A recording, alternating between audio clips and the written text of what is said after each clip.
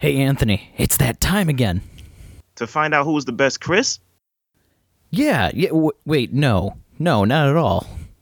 Then what? It's time to make the podcast. Oh, yeah, that thing. Once again, we have reached that time of the week. Time to dive into the movies we love and the movies we wish we could forget. Pitting them against each other to receive praise or hatred. Based on a scale of our choosing. So let's jump into it. This is the Double Feature Podcast. Hey, everybody. Welcome to another episode of Double Feature, where we got double the new releases, double the Janelle Monáe riding on a horse with the axe and slow motion talk. Yeah. So, which movie? So today we're talking about Antebellum and Kajillionaire, two movies that just released recently to video on demand. And because I know Kajillionaire was like just last month, Antebellum was around like August, I think. September. Okay. Yeah. You want to do Antebellum first? We can do Antebellum first. Yeah. So, okay, spoiler alert, y'all, because, I feel like to get to the meat of how we feel about these movies, we might have to bring up some spoilers. So, watch these films before you come in. Or if you don't care to watch them and you want to just hear what we say and we sway your opinions, that's the way to live life. Sorry. Also, this is going to be one of the first times that it's a new movie for both of us, for both films. And we haven't talked about these at all prior to hitting record today either. No, we haven't. That was surprising because I was expecting Brad to hit me up because you did hit me up and said, hey, I just watched this. I'm about to watch this. And I was almost tempted to say, all right, what you think? Yeah. But instead, I said, you know what? Let's talk about how we think in the episode because that might make it more fresh. Right. Yeah, that was my thought too, was kind of going, hey, I watched this one. We'll definitely have stuff to talk about. We do. So basically, the premise of Antebellum, at least, the premise that the film wants you to think from the beginning, you have a woman that's on a, southern slave plantation in, I guess around 19th century. So you're following her for the most part, and there's something off. You don't quite know what it is, but something's off. And then the movie switches narrative to the same woman in modern day, who's an author and an activist. And I mean, just to keep the premise simple, that's kind of what it is until we get to the twist to the end. But so what was your first thoughts about this movie? So I'll say this, the beginning, the first, I'm going to say 30 minutes or so of it before it switches to modern time. That tracking shot is awesome. That opening tracking shot. That opening was great. There were a lot of great scenes. I can't remember the name of the main actress, but throughout the entire movie, Janelle Monáe, she is absolutely perfect the entire movie. She gave 11 out of 10 in terms of acting for this movie. The entire time she was jumping every scene and playing the role perfectly. Her emotions, all her movements, even her tone when she's talking in different scenes, it definitely brings the difference of the two personalities to life. The one you see at the beginning of the movie and the one you see after it gets back to modern time. Because she plays both characters. Yeah. So, I felt... Oh, go ahead. No, I was going to say, on the slave plantation scenes, I love the emotion she shows on her face because she gives little dialogue. Yes. Mostly because on the plantation, you're not allowed to speak, which, by the time you learn the twist, you know why, which I got some things to talk about. But I feel like the plantation scenes, she's great. In modern day, I like her performance. I just don't like the dialogue they give her. Yeah, she has very preachy dialogue throughout the entire modern part. Not even subtle preachy, more bull in a glass shop, sprinting through the store kind of subtlety. Yeah, the racial subtext of this movie is not subtext. Yeah, it's in your face. Yeah. Basically, the entire modern part can be summed up by holding a piece of paper up that says racism bad. Right. But everything on the plantation part it's strange. You kind of get this weird feeling because I went into it completely blind. I didn't watch any trailers or anything for it. Dude, me too. So I've only seen a few teasers, but I didn't really know what was going on. Yeah. So when it goes from the plantation, you're watching the entire thing, and I'm like, okay, this is going to be like a Civil War, movie and everything like that. This is interesting. I'm liking this. This is, I'm waiting for the horror parts to come in because there was really no horror in it. And I still have that feeling even toward the very end of the movie. There wasn't really any horror aspects to this. There was more creepiness. There was a little bit of a thriller aspect to it, but I would never say it was horror. Yeah, it's creepiness and maliciousness. And that's what I saw in it. Yeah, there's a lot of, I wouldn't even say creepiness. I would say just unsettling. Okay, I'll give you that. But the entire first, half an hour or so of it, when they're doing the plantation stuff, it just keeps getting further and further into this is unsettling. I don't like this. This is, wow, this is really, bad and kind of stuff. And then you hear the cell phone ring and then it switches to the modern time. And you're just like, hold on a minute. Okay, so this is going to be a ghost kind of vibe because it's her ancestor or something. This is gonna be interesting. I like this because then she started seeing the people from the past, the lady that she was on this Skype call with, Gina Malone. Yes. And I want to say a couple other people pop in, but I can't remember exactly who. But I remember every single time it's okay, that's going to be a major thing. That's going to be a major thing. This person is a descendant and everything. And it keeps going along with that. And then giving the whole racism bad speech over that entire thing. But my paying attention was going, okay, so where are the context clues for where this is going? I'm looking for that. Where's the connection here between the past story and this one? Because it starts with her holding her back where the brand was that she got, or that the previous version got, and you're like, okay, the brand isn't there, so she can still feel the pain. So that must have been a dream for her or something. Okay, so this is all weird. Let's see where this goes. And I don't know how you felt about the twist, but I feel like it was the biggest letdown in all of cinema that I've seen. I wouldn't give it that much credit. I feel like with the twist of the film that this whole time Janelle Monáe as well as other black people were held captive for this Confederate museum reenactment and were actually treated like slaves. That's the twist of the movie. They're not. Yeah. She's not in slavery time. She's been a captive this whole time. The twist itself, on paper, this movie's whole premise on paper is very exciting and fresh and new. Right. I could imagine being in the room with the pitch meeting and even telling me that twist. I'd be like, you know what? I will put this money. I will put money on this film as a producer because the premise is great. It's a very edgy premise, but the execution is not as great. I feel like the execution should have matched the story. If the landing of the twist, if the landing on many parts in this film were as great and hard hitting, I would have forgiven the plot holes of that twist because the film does have plot holes. Oh, plenty of them. But how I felt about it, I felt like from a writer's standpoint, it was ingenious. I just felt like the execution could have been better. Yeah, I can say on paper, it's a great twist. Yeah. But the way that it shows it is, you're still in the modern time, and then you see her get kidnapped by the daughter of the plantation owner, the same girl that she was on the Skype call with earlier, and you see her all of a sudden go back to waking up. I thought she was his wife. The owner, go ahead. I thought it was his daughter. Because I thought they were married. Him, talking about the dude with the evil beard, right? Yeah. I don't know how to say it. With the evil mustache. Yeah. I thought that was his wife. I don't know. I'm 90% sure it was his daughter because they said that a couple times in the movie. I'm pretty sure.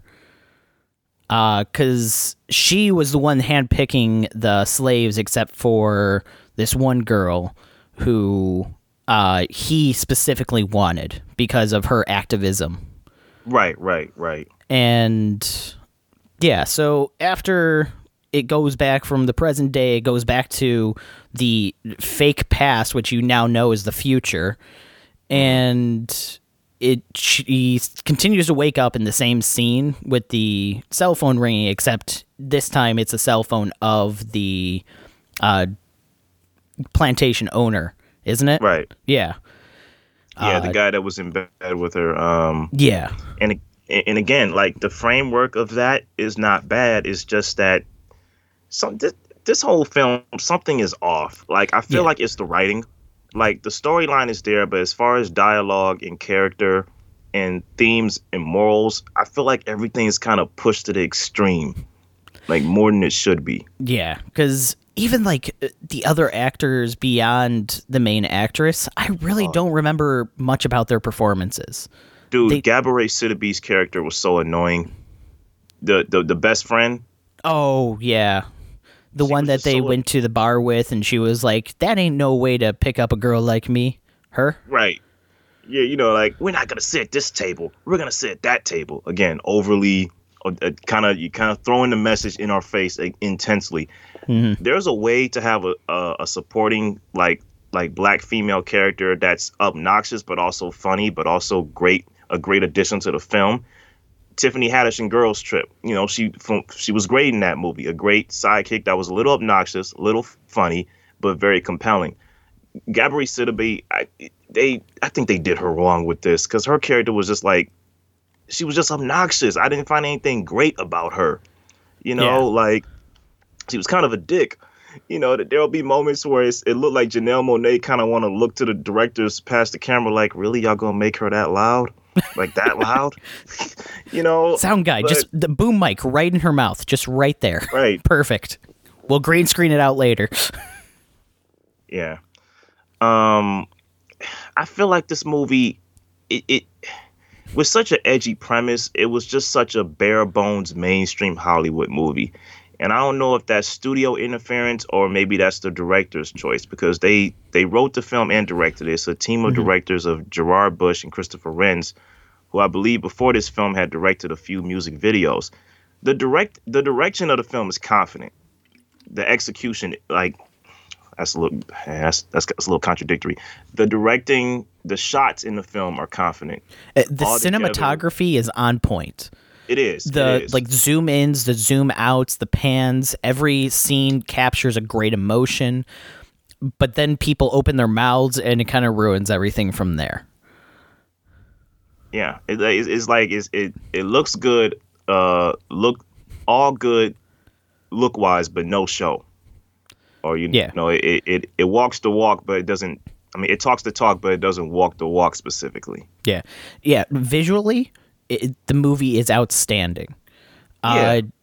Plot wise, it's very interesting. It just doesn't pull it off, and a lot of the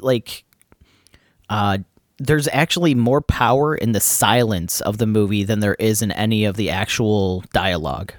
I'd absolutely agree. You know, I feel like there is power in the silence. I feel like when you look at the twist, it requires a little bit of suspension of disbelief.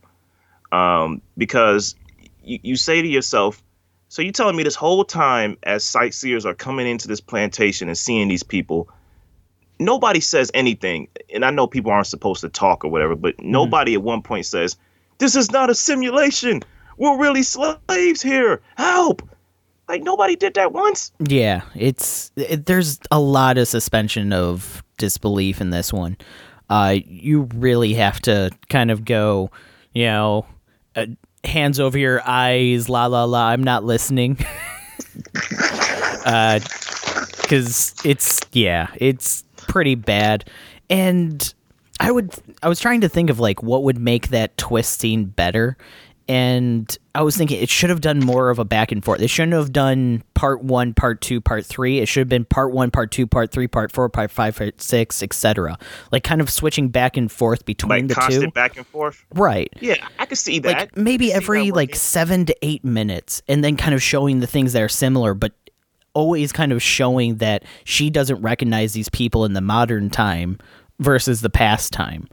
Yeah, you know what though? I feel like at some point the audience would have catched on though. That kind of would have been revealing his hand a little too much, because it would have been like, okay, so. I mean, if the audience catches on faster, is that necessarily a bad thing, or is that showing your hand, showing the actual like sense a little bit better? Because with this one, he seemed to like throw down a royal flush, and everybody else was like, "Yeah, okay, cool." We all like betted out of this round like 3 cards ago. You were already winning. You didn't have to like slam the cards down. The royal flush would have had more of a dramatic effect if it was slammed down more. I wanted this ending to have more of a gut punch. You know what I mean? Yeah. Instead, we got the heroic slow motion on the horse, raising the pickaxe. I think it was a hatchet. Just like, yeah, freedom. Yeah. And it's like, dude, this isn't Braveheart. Cinematography-wise, great scene. I loved how it looked visually, but it didn't feel like an ending. It's an ending that belonged to another movie. Yes, absolutely. This isn't Braveheart, you know what I mean? Like, I'm all for the message of freedom, equality, like end racial hatred. And you should end, because there are Confederate simulations out there in the United States that should be ended. We don't need to revisit. We should know about it. We don't need to revisit it in real time. But I felt like, I don't know, man. This film, it had everything right to it, but it just didn't. Like, this feels like a first feature, but kind of in a bad way. Like, it's confident in its cinematography and in most of its direction, but as far as the execution, it doesn't feel that confident. It feels a little clunky. It feels a little like the message of the film, like you said, is very overpowering, very in your face. Like, I want to see more from this directing duo, because there are parts of this movie that I say, you know what, these guys are talented. With more of a strong script and a more strong pacing, I would like to see what they can do in the future. Honestly, I'd put them in with the Zack Snyder effect. I want to see them direct more, but I don't want them writing the material that they're directing. That's fair. I think they would be great as directors, but their writing style, this is their like best writing, I don't think they have what it takes to go full in on a movie. I would give them that judgment based on their second film in a row that they wrote and directed. If that film is bad, then I'd be like, okay, now you guys just be the directors. Don't write your own scripts no more. Yeah. Off one film, I don't know if I can say that. Yeah, I'd be very interested in seeing them direct something that they didn't write, and also another thing that they've directed and written, and see how they both turn out. Because their directing could also be a one shot with this one, where they just got really lucky with a lot of those shots. Mm-hmm. And because they wrote it, they knew how to direct those scenes a little bit better.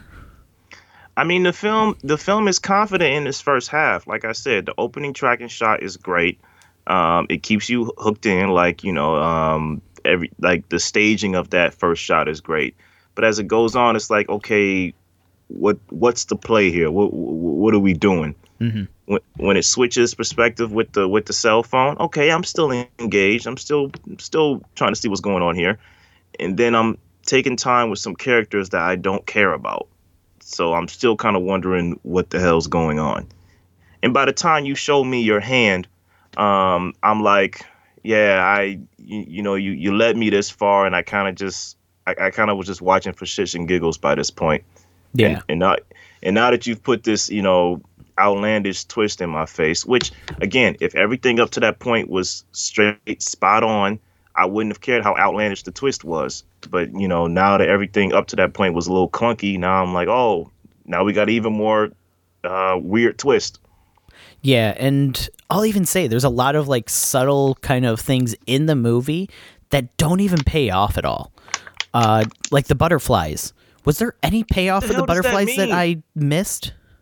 I was asking myself, what the hell does that mean? Yeah. I mean, you can look at it as the butterfly effect. I think if you kill a butterfly in the future, you do something weird in the past, like that, Other way that little around. saying. Like if you do something in the past, it has the butterfly effect. So even if you like kill a single butterfly, it changes the way that like time would go based on how that butterfly would have lived its life.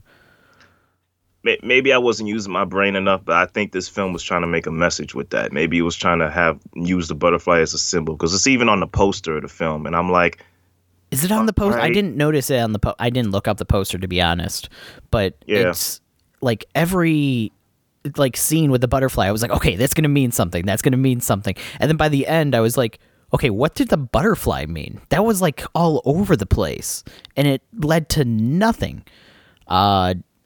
I did like how they had like the branding logo, like show it on, what was it, the cell phone background for the one lady and stuff. And it's like, okay, so this is a clue as to something. I don't know what it means yet, but it's a clue. mm-hmm. Mm-hmm. So there were a couple like little subtle hints as to what's going on. But a lot of them really didn't even have payoff at all. Yeah. You know, I don't, man, I kind of forgot what I was going to say.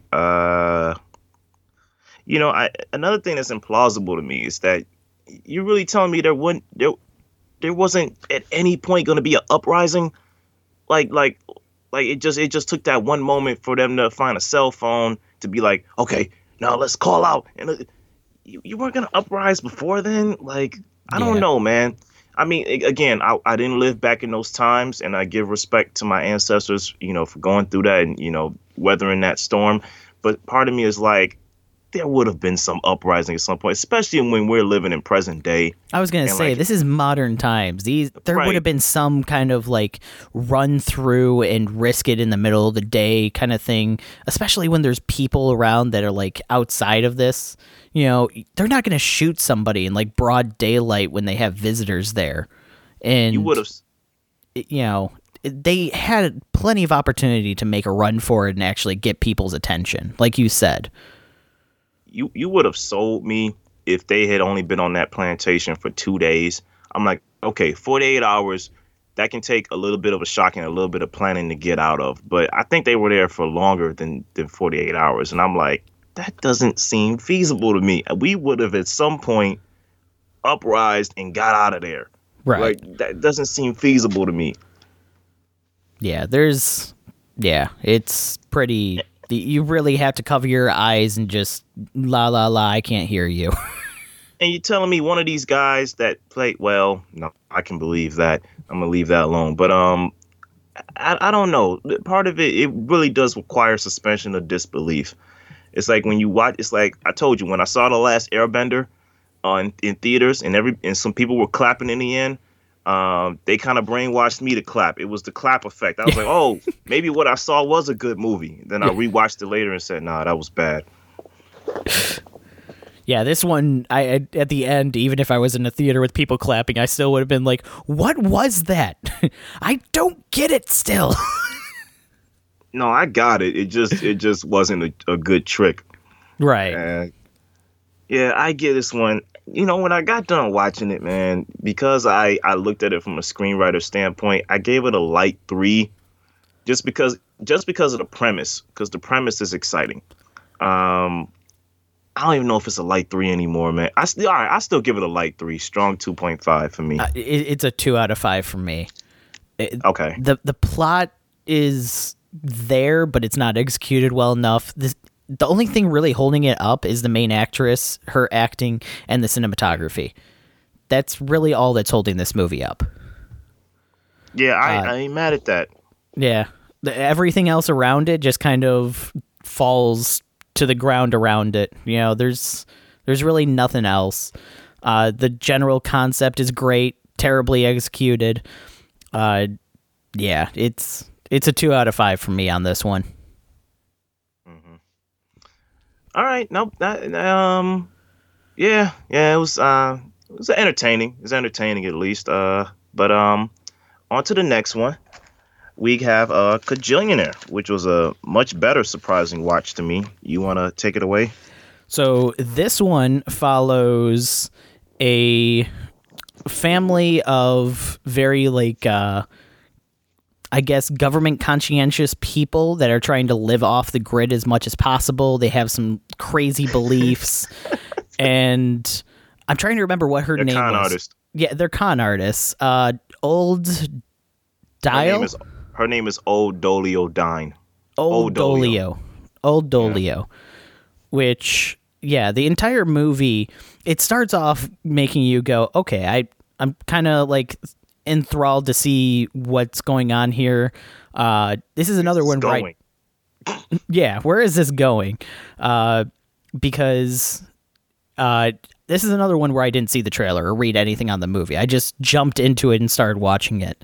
The only things I knew were crime and drama were the kind of genres that it goes into. So it starts off with you seeing old Dolio like do these like gymnastic moves to evade a camera, to get into a post office, to then steal mail from other people's P.O. boxes by reaching all the way out into the open area of the post office and then grabbing them from the boxes next tier. And you start going, okay, this is going to be an interesting movie. This is going to be one of those like really into crime things. And from there, just all these weird things keep happening to this family that, you know, are very like unsettling. You know, like when there's like a little earthquake, they all like stop and they're like, don't touch anything. It's all live. This might be the big one. This might be the big one. And, you know, the entire time I can honestly say I was about still like an hour and 20 minutes into this hour and 25-minute movie and going, where is this movie going?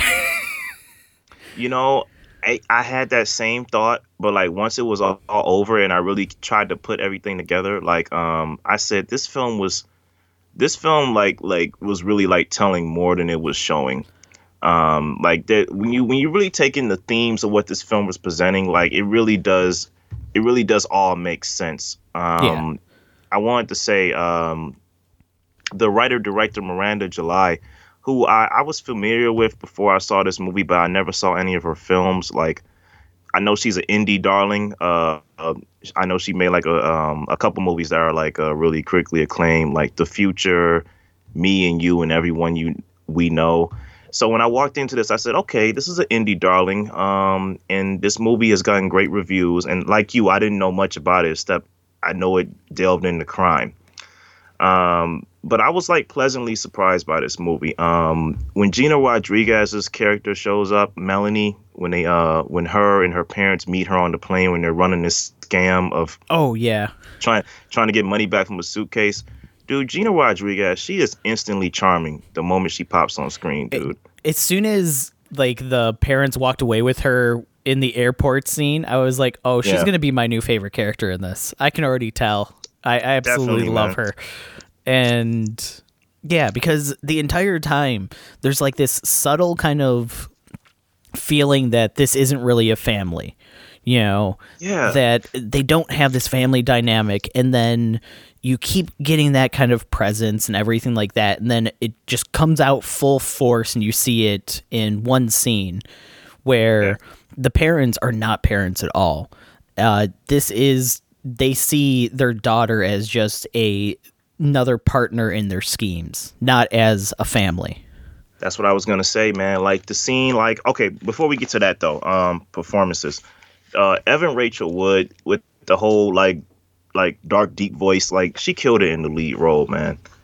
Oh, I think everybody in this, the four leads were absolutely Richard perfect. Jenkins, Deborah Winger, they're all great. They're great performances. And, you know, the thing I like about these characters is that they're not one-dimensional. Even though the parents are straight-up con artists, they are, like Gina Rodriguez says in one scene, monsters, like, they still have multiple dimensions to them.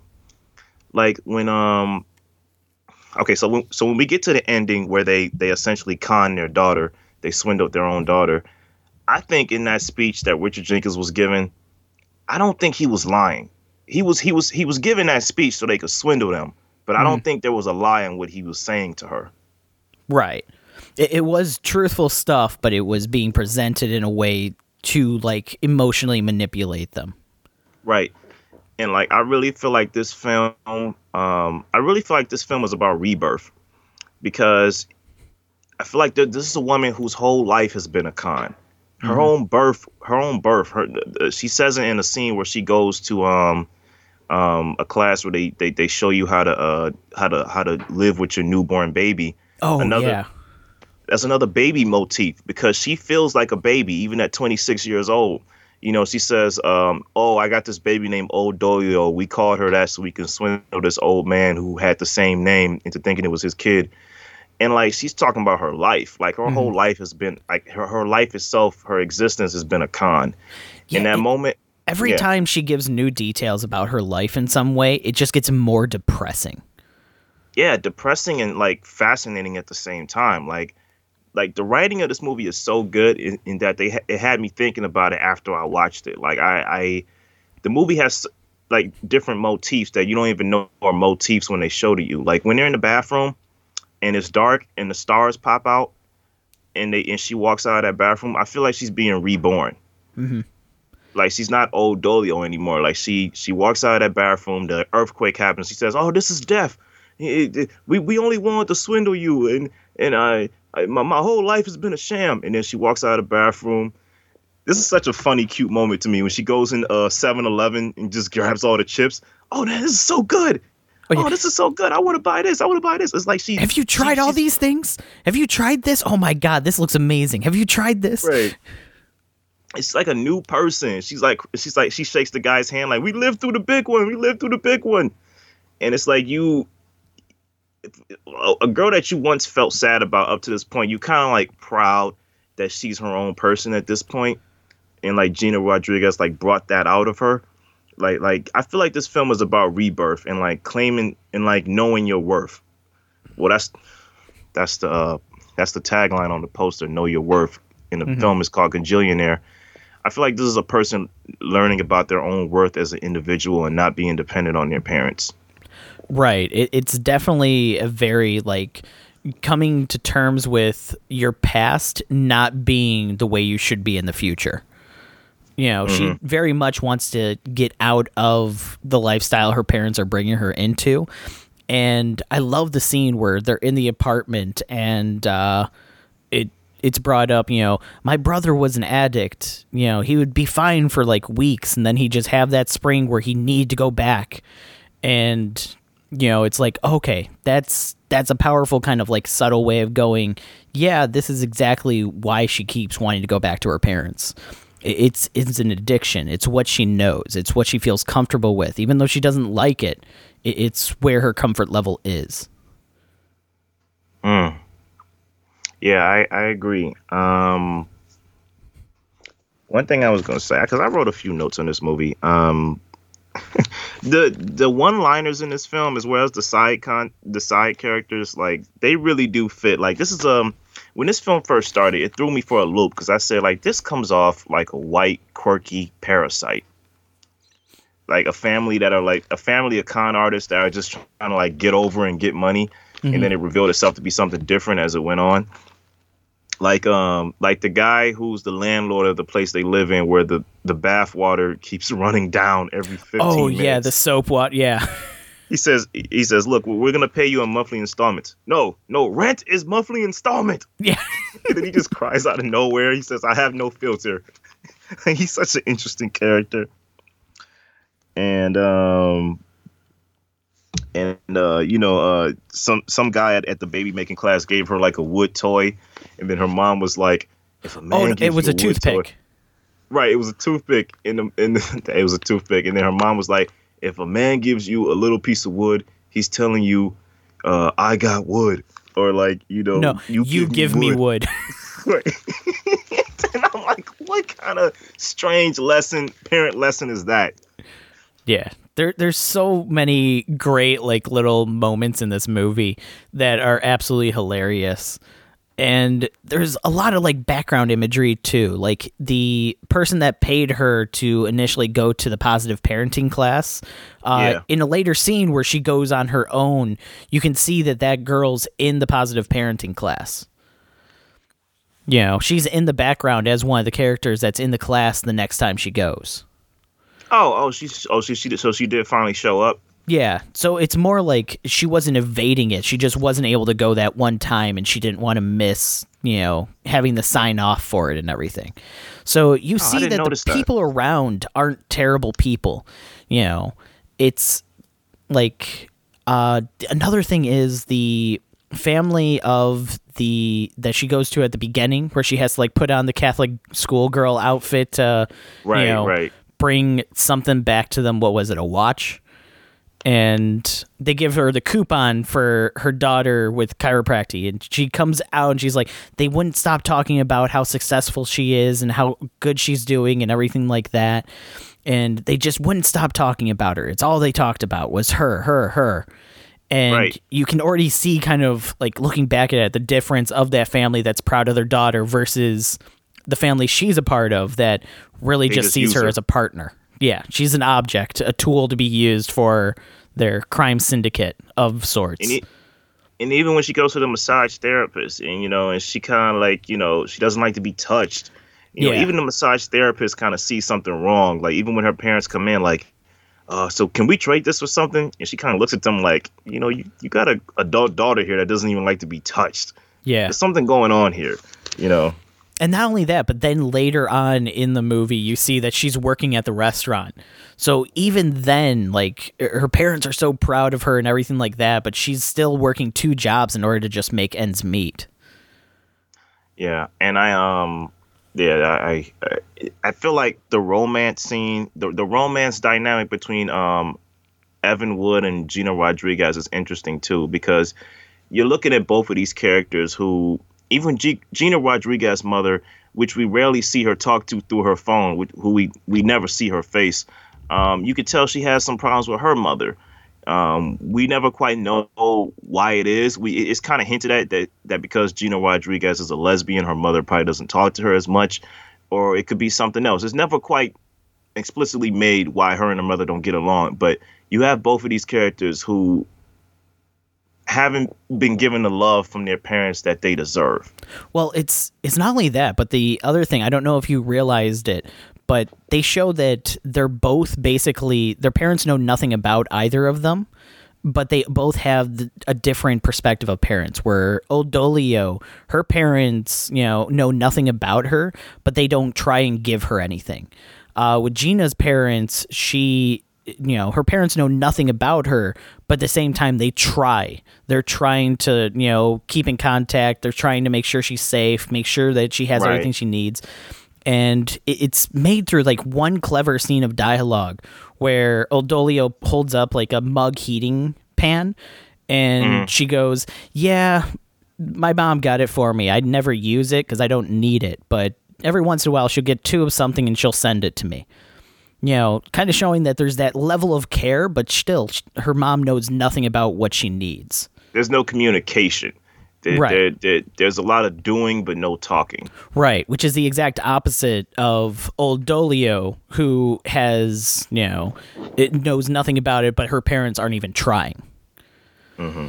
So you have that, like, connection where they both have something the other wants, but they're both still in the same situation. And it's like, I love that dynamic that they had, where they kept showing that. They even had the fake family scene where they went to the old guy's house. Yes. And they just acted like a family for a few moments. Like that was a telling scene too. This film has a lot of great nuances to it, and it has a lot of great like it reveals its hand slowly through its dialogue and through its characters. Like, this is a well-written film. Yeah, this is the subtle, slow burn movie.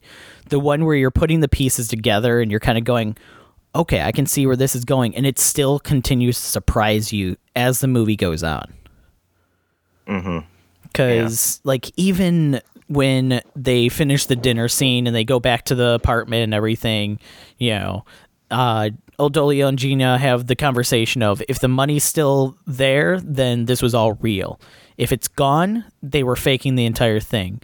But only if $525 are there, that means that it's still the partnership, that's her share, and that's all this will ever be. That's a good way of looking at it, because I looked at it as leaving the receipt to return those things. It puts them one notch above terrible. Not totally terrible, but one notch above terrible, because they at least gave her some money. They said, all right, this is your severance pay. If we're done, we're done, but we ain't going to leave you totally without money. Yeah. But the way you looked at it was pretty good too. Yeah, it's what she says is literally, if the 525 is there, then that's them saying this is how it is, and that's how it'll always be, a partnership. Which means that the whole family dynamic that they were trying to push before during dinner was a lie, and she'll never be able to have a family with them. Well, it was more than that, wasn't it? I'm talking about not with the money she got back with the whole toys and stuff. I'm talking about the money that Gina Rodriguez was hiding in that little like door thing. Like, I thought it was more money than that. It was $1,575, which split 3 ways is $525 each. Oh. All right. Yeah. Yeah. So the returning of the gifts was her third of the money from the check. Okay. Well, you're right then. That is the only way of them. Oh, I didn't even notice that, man. I didn't even notice that. Yeah. I love that about this movie. It's subtlety in layers that, like, even now you're kind of still realizing, oh, that was a whole other layer that they threw into this movie. Yeah. I'm just noticing that now. Yeah, this is a pretty that's the only way they're capable of loving her. You're right. That it is what it is. Yeah. Well, even like when they're doing the dinner scene and they give her the box with the necklace and everything, the mother goes, it's refundable, and it's like, okay, that's gonna come up somewhere. I don't know where, but it's gonna come up somewhere. I knew there was a reason they said that. Yeah. I'm like, they're saying that for a reason. Right. Because that's one thing with the dialogue, is there's no wasted dialogue in this movie. Every point of dialogue has its purpose somewhere. And it's one of the few movies I've seen that actually manages to pull that off, where there's no wasted dialogue. Yeah. It's like, even when they take even before that failed seduction of Gina Rodriguez's character, where homeboy hops in the pool and then his wife comes out and says, "Oh, we're just trying to give you what you want." You could tell they take a little bit of a kinship to her. Like they, again, when you think you know where this film is going, it goes in a completely different direction. I looked at it as Evan Rachel Wood character was gonna think like Gina Rodriguez was taking her place as the daughter. Like, she was taking her spot. I thought the film was going to go there. Mm-hmm. But then it went somewhere completely different, where, her and Gina kind of start to fall in love through that whole, like, nail peeling scene where Evan Wood kind of, like, tries to take the nails off Gina Rodriguez's finger, which I think is such a bizarre but, like, touching scene. This film takes a lot of different directions, and I feel like it is telling through the dialogue and through moments where, dialogue isn't spoken. Right. Yeah. And then just like going back to the scene where they were pretending to be a family, how the father breaks it up by going, check if he's dead and see if he has a checkbook in his room.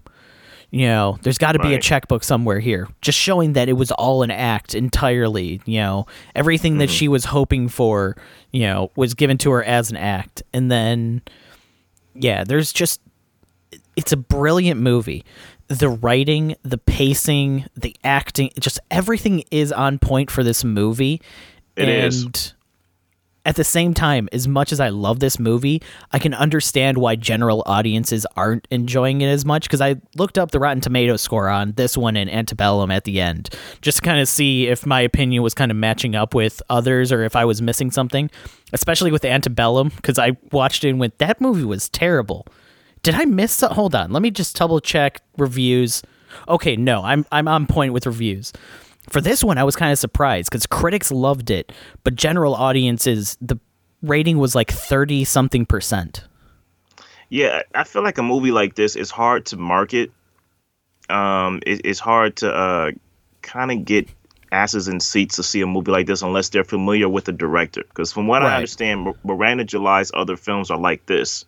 They go in directions you don't expect them to go in, and they're very touching, emotional, intimate stories.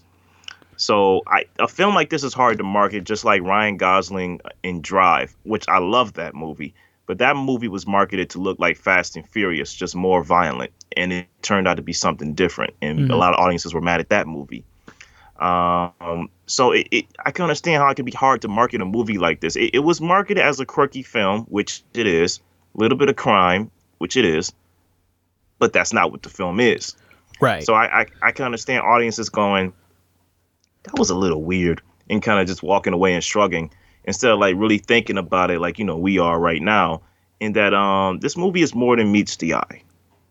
Yeah, it's the subtle imagery, the kind of pacing of it all. Every line of dialogue counts for something, and most of the dialogue doesn't even make sense until later in the movie. So right. There's a lot of that. You have to be able to like have callback memory for a lot of things that honestly shouldn't be connected, but they are. So it's a brilliant movie. I absolutely love this one. I can honestly say I've already recommended this movie to like 4 other people after I've watched it. Really? Yeah.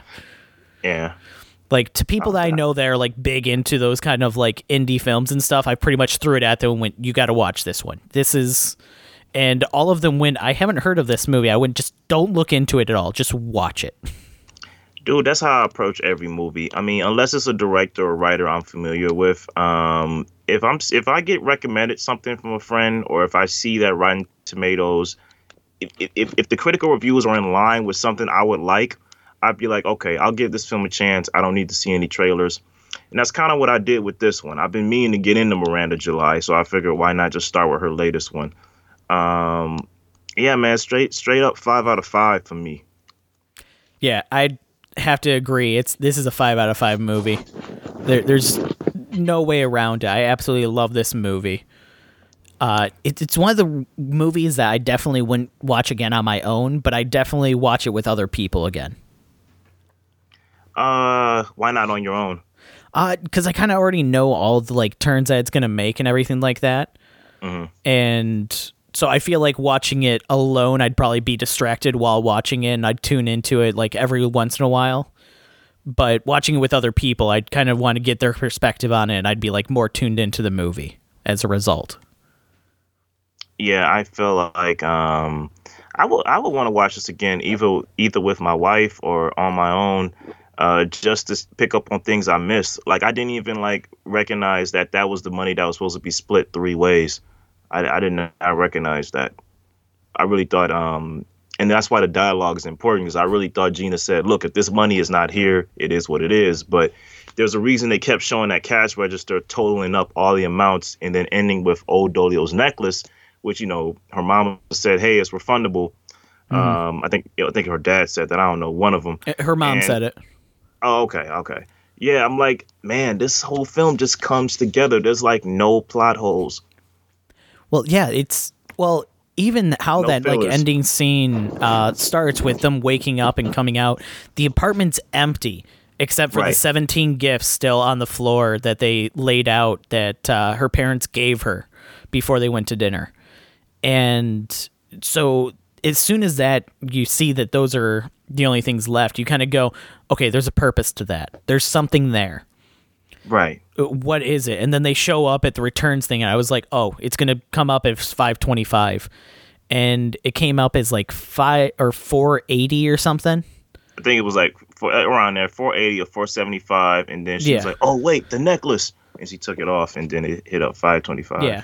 Well, it was Gina that took off the necklace. She just took it off her and then handed it over, and then it came up as 525. So, yeah, it's there's so much greatness in this movie. I absolutely loved it. It's definitely one that I'm going to continue to recommend to people just to see what their thoughts are on it, because it's one that I'm curious to see, like, if somebody else catches something that I didn't, and then I'll have that whole that was amazing kind of moment, because I'm sure there's something I'm missing about the hot tub scene that I haven't caught yet. Same here, because I knew there was something there that like maybe I'm not catching something. Yeah. But that's what makes a great movie, repeat value. Yeah. Because I feel like I could probably watch that hot tub scene a couple more times and still not get some subtle reference in there somewhere. But I know somebody else will watch it and they'll be like, oh, yeah, in the hot tub scene, did you notice how this? And I'll be like, that's what it was. That's what I missed. And you know what? And we could talk about this movie for hours. I feel like you can, her parents, for people who are like are such dedicated hustlers, they don't know how to spend their wealth. Like, you can tell how they got to where they are. Like, as soon as they get the money, old Dolio is like, hey, we can use this money to pay for the rent. Automatically, Richard Jenkins turns his head and says, oh, man, do you see the way I look in the mirror? I feel like a new man. Then Gina Rodriguez says, oh, look, hot tubs. And then you just see them just go further down the hole, because you can tell how they are where they are right now. Because it's like why do you care about a hot tub? You got to pay the rent in that shitty place you live where the bathwater keeps running down. Yeah. Yeah, I also love the when they're talking about the place that they're living in. You couldn't rent this out to anybody else. That's a office space with, leaking walls every 15 minutes. I should call the HR police about that. And how about is she pregnant? Richard Jenkins just smells her. Nah. Yeah, there's so many strange things with this movie. Right. And then when they land in New York City and they she's more possessed on looking over the cityscape, and her parents are more possessed on eating the, what was it? The leftovers from all the plane food that they got. Yeah. Yeah, there's a lot to love about this movie. If you haven't seen this movie yet, I highly recommend it. It's one of those movies that, it might not be your kind of movie, but you had to at least give it a chance. Yeah, man, I'm thinking we should do this more often, especially we're in the time where not a lot of films are coming to theaters right now. We should definitely do this more often, because this was a surprising double feature watch for both of us. Neither of us seen any of these films. Yeah, neither of us saw it. Neither of us talked about it beforehand, but we're both on the same page for it, which is also a rarity. Yeah. So 5 out of 5 for me. 5 out of 5 from you, I assume? Oh, yeah, 100%. Okay. Any movies you watched over the Halloween weekend? I'm trying to think. Since we talked? Not really. I'm not big into watching a lot of horror movies around Halloween or anything like that. Me neither. So I didn't really watch anything. I'm trying to think if there was anything besides Mandalorian. There's really nothing big that I watched this week aside from these two movies. I gotta check out that show. I heard it's really good. I heard this new season was straight. I heard the season premiere. I heard it was great. Oh, it basically set a precedent that the rest of the season I don't think can hit. But if it does, my God, this is going to be a great show. Even if it can stay on a steady level, I'd be impressed. I feel like that show is an apology to all of you that really hated on Last Jedi and Rise of the Skywalker, whatever it's called. I didn't mind those movies, man. On their own, they're great. All together, it's a little challenging. Yeah, I can say I've been watching Star Wars as a kid. It's one of those franchises that I'm very deeply involved in. And yeah, the new movies just kind of did not do it for me.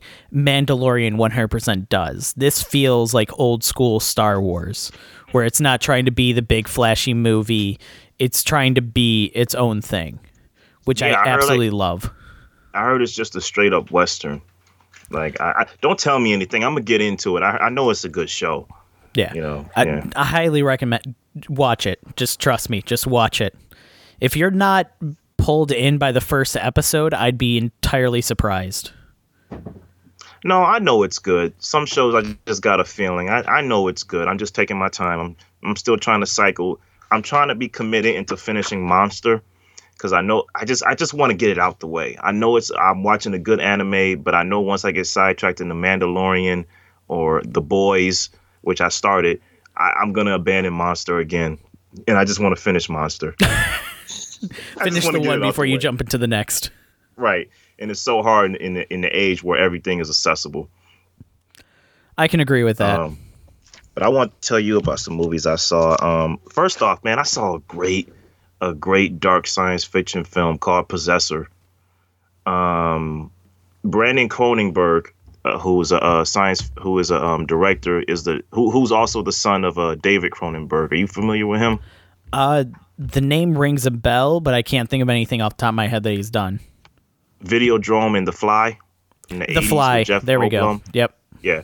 So anyway, he's David Cronenberg's son, and it shows with all the gore that's in this film. But dude, you gotta at some point, I don't know if you're gonna rent it or check it out wherever you gotta check it out, but you need to watch Possessor, dude. This is a great science fiction film that I don't know if I should even tell you the plot because it's best experienced, but it involves hitmen, it involves mind control, and just the whole psychic plane.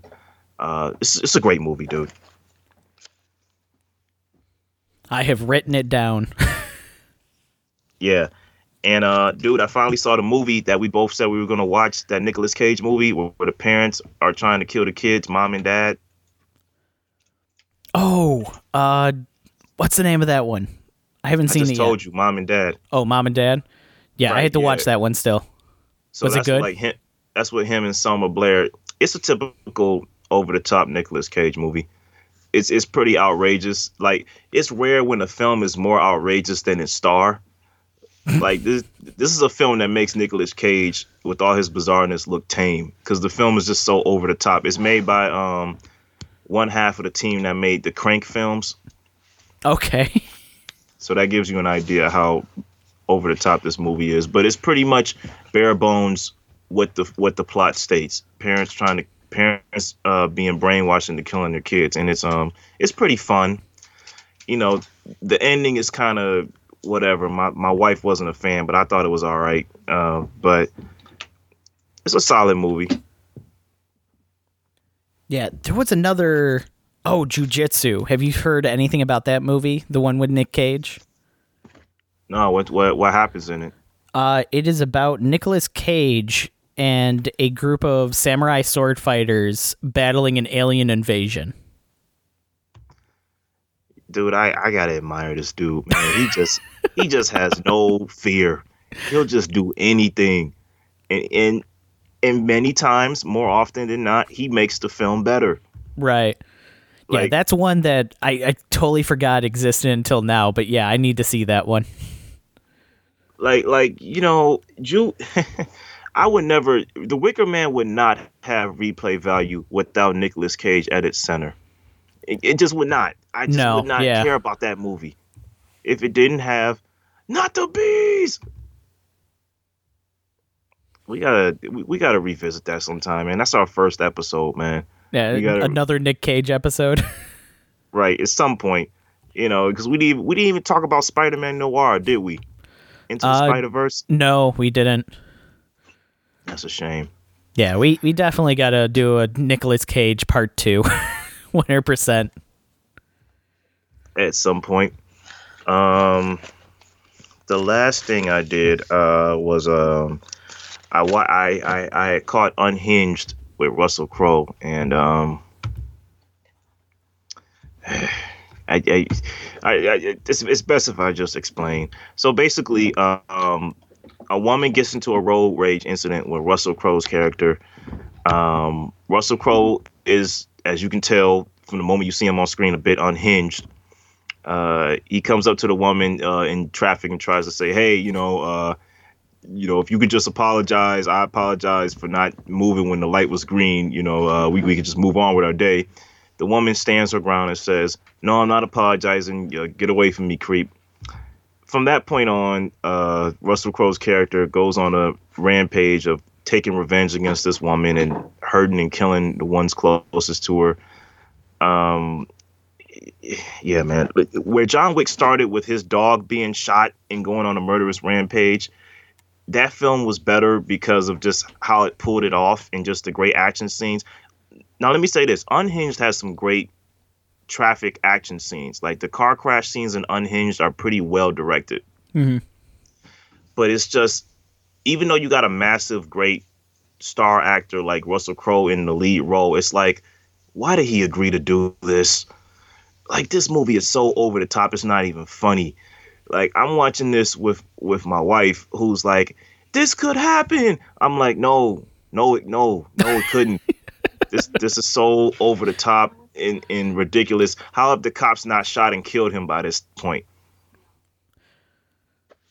Yeah, it's even more of a suspension of disbelief for this one working out.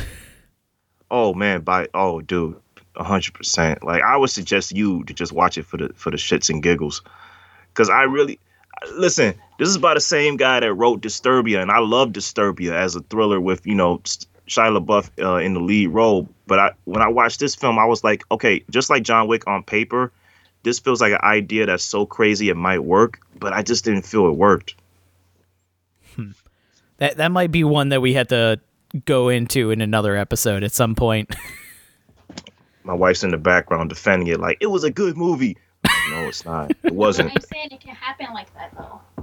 Yeah. Like blowing a horn at somebody get mad, follow you, and then you don't know if they have a bad day. They might follow you and try to kill you. She's still trying to defend it. Keep blowing a horn if you want to. And she was kind of on my case because sometimes I don't have road rage, but I blow the horn once in a while. It's not a bad thing to do. Right. Not once in a while, you know what I mean? And she's like, he taught you in the movie how to blow the horn politely to get your point across. All right. Apparently, he taught me in the film how to blow the horn politely. So you're learning things from Russell Crowe. And you got Russell Crowe with a Texas, with a Southern like accent. Like, ma'am, all I needed was a courtesy tap. Like, beep. You gave me a beep. Like, I'm just asking for an apology here. Like, his accent was over the top too. But the movie was alright, man. It was just alright. I'm definitely gonna have to check that one out. It was not good. Oh, well, I think that wraps up this episode. Definitely so. All right, y'all. Thanks for tuning in. We'll catch you on the next one. Bye. So long.